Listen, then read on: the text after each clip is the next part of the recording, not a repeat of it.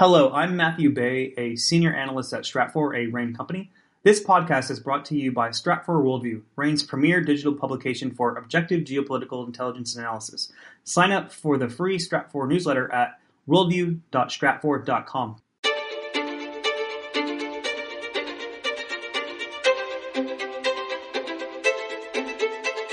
You're listening to the Essential Geopolitics podcast from Stratfor, a RANE company. I'm Emily Donahue. Palestinian general elections take place in 2021. A wave of legislative, presidential, and council elections going out through the summer. The elections are garnering global attention, but why do they matter? Emily Hawthorne is here to provide guidance. She's Senior Middle East and North Africa Analyst for Stratfor, a RANE company. Emily, welcome. Thank you. So, people are calling the slated Palestinian elections historic. Why is that? It has been 15 years since a Palestinian general election, and the two leading political parties, Fatah and Hamas, that govern the Palestinian territories, really have been at loggerheads over so many issues over the last 15 years, elections among them. And elections have been perpetually delayed and honestly are probably among the least of the Palestinians' concerns, and in light of economic and security issues and sort of this political struggle for statehood.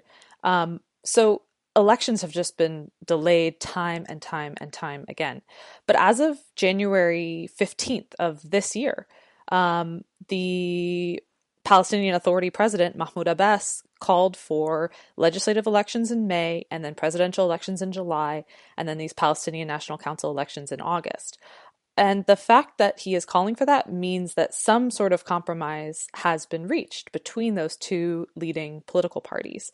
And that in and of itself is worth paying attention to, because they have been, again, so at loggerheads over so many issues that if they're agreeing on elections, that means that there is really something happening here that both parties think is worth compromising over. They think that there's something that's possible within these elections that could sort of bear political fruit for both of them. Well, what is at stake in these elections? Yeah, so at stake in these elections is really the question of leadership within the Palestinian territories. And of course, that's why elections have been delayed time and time again. I think going into a little bit of the history here is important to understand one of the reasons why that leadership question is so important, which is the same reason why elections have been delayed.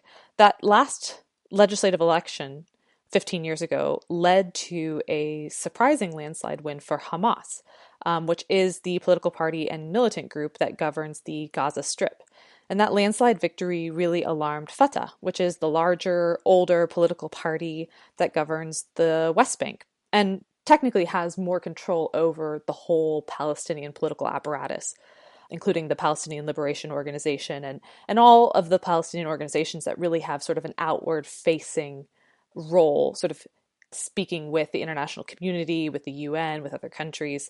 That landslide victory that Hamas had, of course, alarmed Fatah because it indicated that Hamas was popular among Palestinians who had grown frustrated, Fatah being unable to deliver on a lot of their promises. And that led to, really a very violent conflict between the two parties and forces loyal to them in 2007. Since that time, the parties have had some coordination. They've agreed in the past to form unity governments, but it's really always kind of fallen apart. So now we're seeing that this question over, okay, which of these two parties and which other parties, in fact, might be the leading voice for the Palestinians moving forward. So that's the biggest question that's at stake.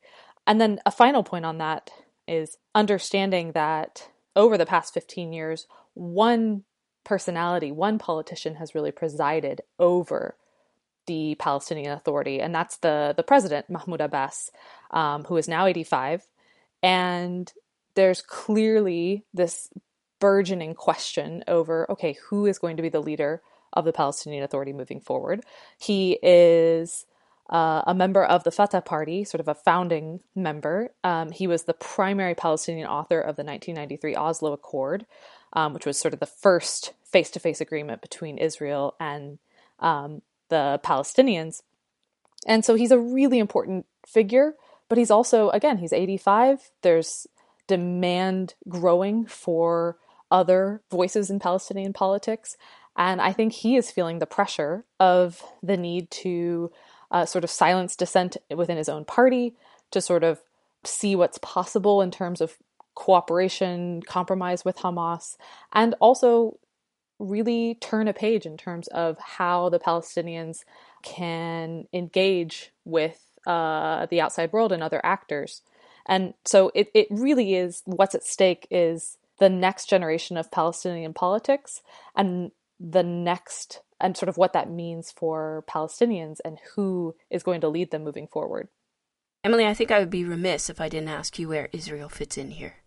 Yes, much to the Palestinians' dismay, anything that happens with Palestinian politics does happen in the shadow of Israeli politics. I mean, Israel, as you know, has so much power economically and in terms of security over the Palestinian territories that the Palestinian political parties and anything that happens with elections does have to take into account where Israeli politics is and how they, the Israeli government, how they're able to sort of shape and influence what's happening in Ramallah and Gaza City, sort of the capitals of the Palestinian territories.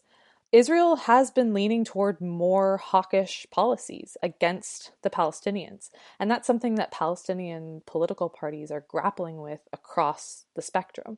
And when I say across the spectrum, I mean within Hamas, within Fatah, and within all the other smaller political parties and groups that make up the Palestinian political spectrum. The Palestinian political scene is not just Fatah and Hamas, but it is sort of dominated by those two parties.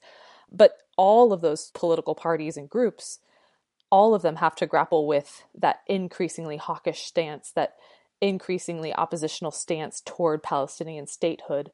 So it almost forces a position of compromise among political parties that might not typically agree with each other. They can all sort of agree that they're facing a similar pressure from Israel. I think that's one of the drivers to these elections actually potentially taking place. And I assume that there are security implications here.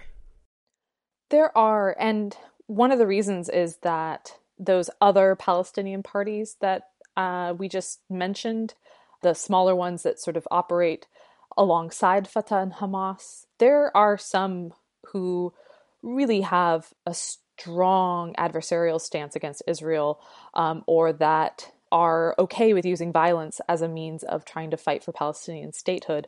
Palestinian Islamic Jihad, PIJ, is one of them that is similar to Hamas in some ways, but different in others.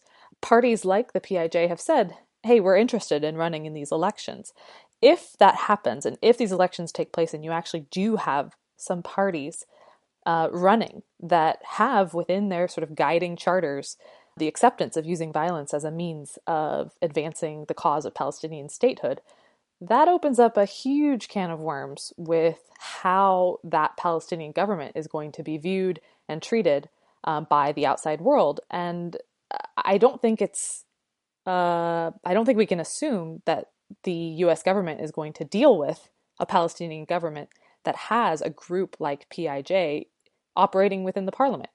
And if PIJ or Hamas is still launching rocket attacks or mortars or incendiary balloons at southern Israeli territory, but they're also part of the government, that is going to make it really hard for the Palestinian government to be taken seriously or to continue to receive economic aid from countries like the United States or from European countries. So there are security implications related to who among the Palestinian political parties and voices actually sort of lands a position in government, again, if these elections take place. And I think that is also another important point, is these elections are so rare that there still is a chance that they don't actually happen. And that's one of the things that we're watching leading up to May and July. And I think one of the key things to watch is if those preparations for those legislative elections actually take place, that's going to be sort of a confidence building measure to see if the presidential elections can take place. And then the council elections then taking place. Like, I think they're going to be taking this step by step to see if that compromise between Fatah and Hamas can actually hold, such that these elections do actually take place on the ground. Emily Hawthorne is Senior Middle East and North Africa Analyst for Stratfor, a RANE company. Thank you, Emily. Thank you. You can stay up to date on Stratfor's analysis of Palestinian territories and Israel and so much more. Sign up for our free newsletter today. Go to worldview.stratfor.com. That's worldview.stratfor.com. I'm Emily Donahue. Thanks for listening.